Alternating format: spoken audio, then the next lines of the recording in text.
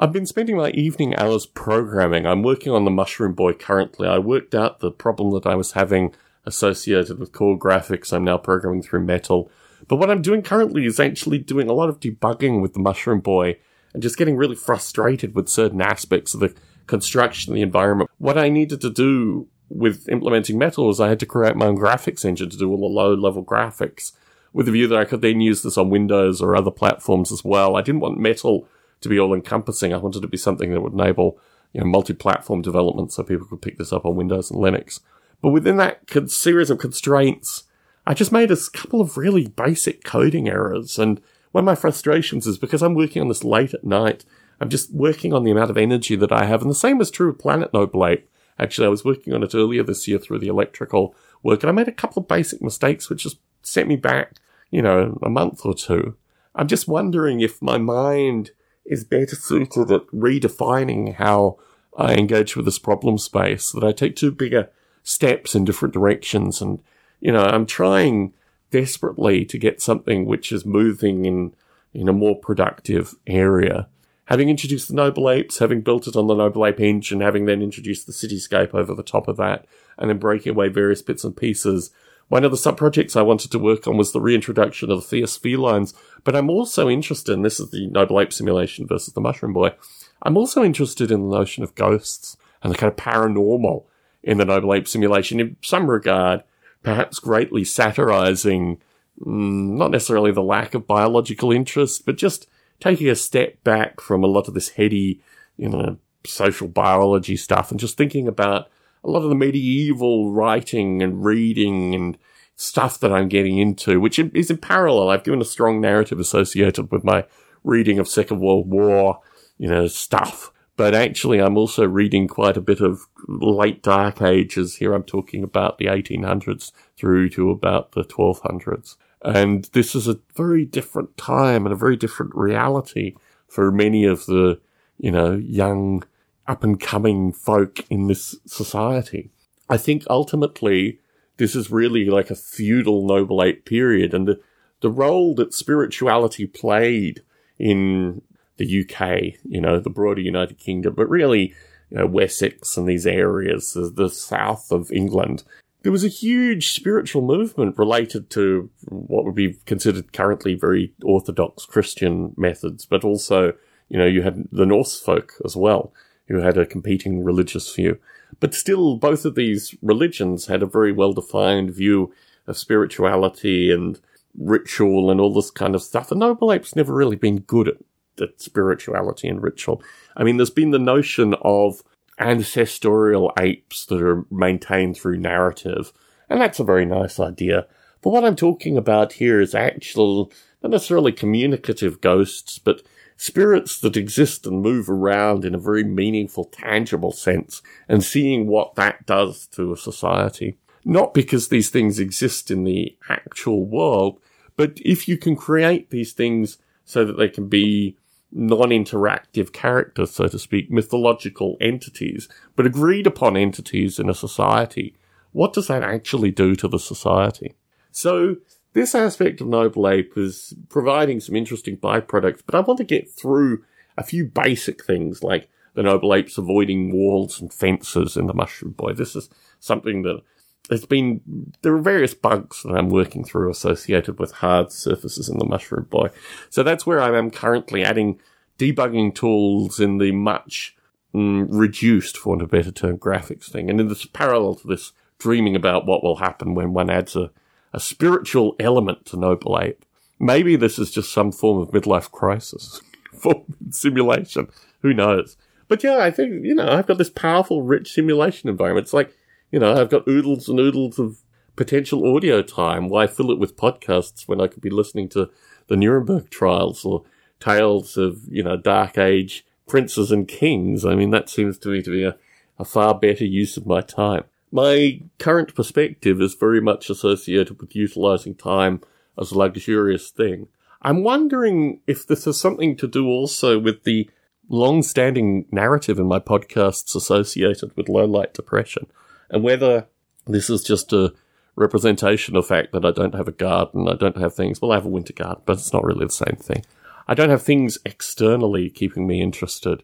So I'm diving into these curious little things that can keep me interested and try to remind me that, eventually the sun will come up properly again and I will move through these various ideas. So, Noble Ape with Spirits. Well, I'm going to introduce the Fierce Felines first, and then we'll see what Noble Ghosts look like.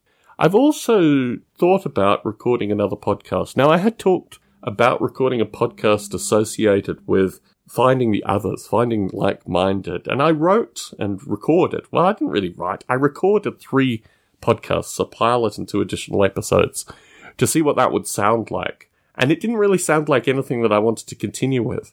In parallel to this, I've been going through working out, for want of a better term, what I'm doing with this miniature painting, miniature collation hobby thing, which I'm trying to shut down in some regard, but actually I've got a lot of enjoyment out of. There's a theme here associated with hedonistic enjoyment. So what I've thought about is the problems I see with role-playing games and miniature war games is not associated with the quality of the figures or really even the companies that produce this stuff. It's associated with the rule sets. I think the rule sets are overly complicated.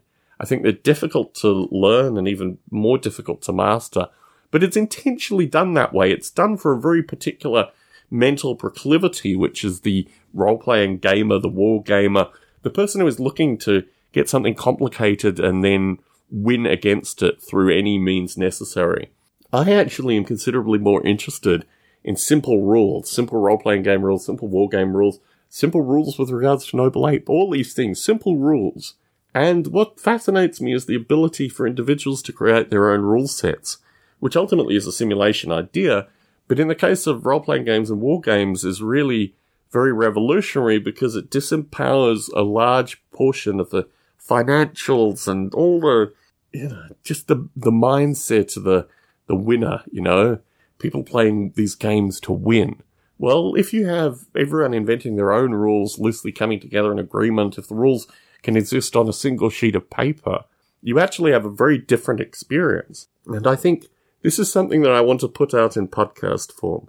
I'm working through how it would actually look, what it would sound like, what the takeaway from this thing is, because ultimately, if I stick with 6-sided dice, and that allows for a lot more to be done if I stick with 6-sided dice, then I'm in a very different space than if I was using, say, 20-sided dice or 10-sided dice. And the mathematics within 6-sided dice, you really only takes a couple of sheets of paper to write out the various bits of mathematics. And then it takes the mind to pick up that mathematics. That's the difficulty. I've been writing simulation and programming and doing all these things with numbers for such a long period of time that probability and all the background baggage that comes with this stuff is kind of second nature to me. And the real test through this podcast is, will the mathematics be too overwhelming for a general audience? And what I'm trying to do is actually get the mathematics in a stage where they're like building blocks rather than like actual probability things. You're not dealing with probabilities. You're dealing with named conventions which can be put together. So the background for doing, it's going to be called My Rules Are Better. I think that's the domain name that I registered. I'm pretty sure that's the main name. And the idea behind this is to take probabilistic mathematics, convert it into something which, through language, people can understand, and then enable people to build games based on this language, which might seem very, very abstract, but actually I think should be doable in a reasonable time frame. I'm going to start writing this out and getting it together in the next few weeks. My hope is by the time I go to the UK, which is February, I'll have at least a couple of these episodes out. But a lot of it has come through thinking about what stops people from playing these games.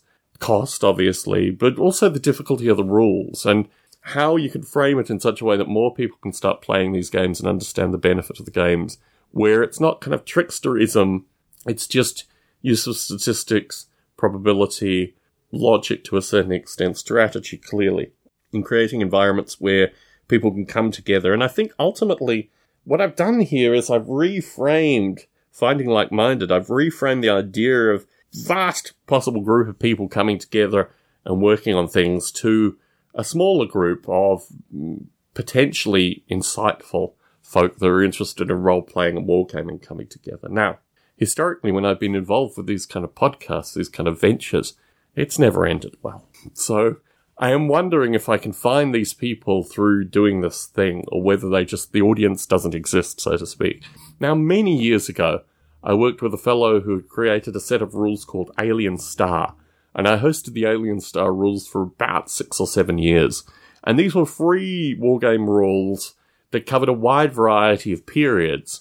Medieval, ancients, Second World War, Napoleonics, all kinds of skirmishes and fall battles, all kinds of different periods, all kinds of different rules. And this fellow was really a champion of free rules, but they were his free rules. They weren't the notion that people individually can come together in small groups and create their own rules and agree to play these rules, which I think is what I'm advocating for. So watch this space for that project.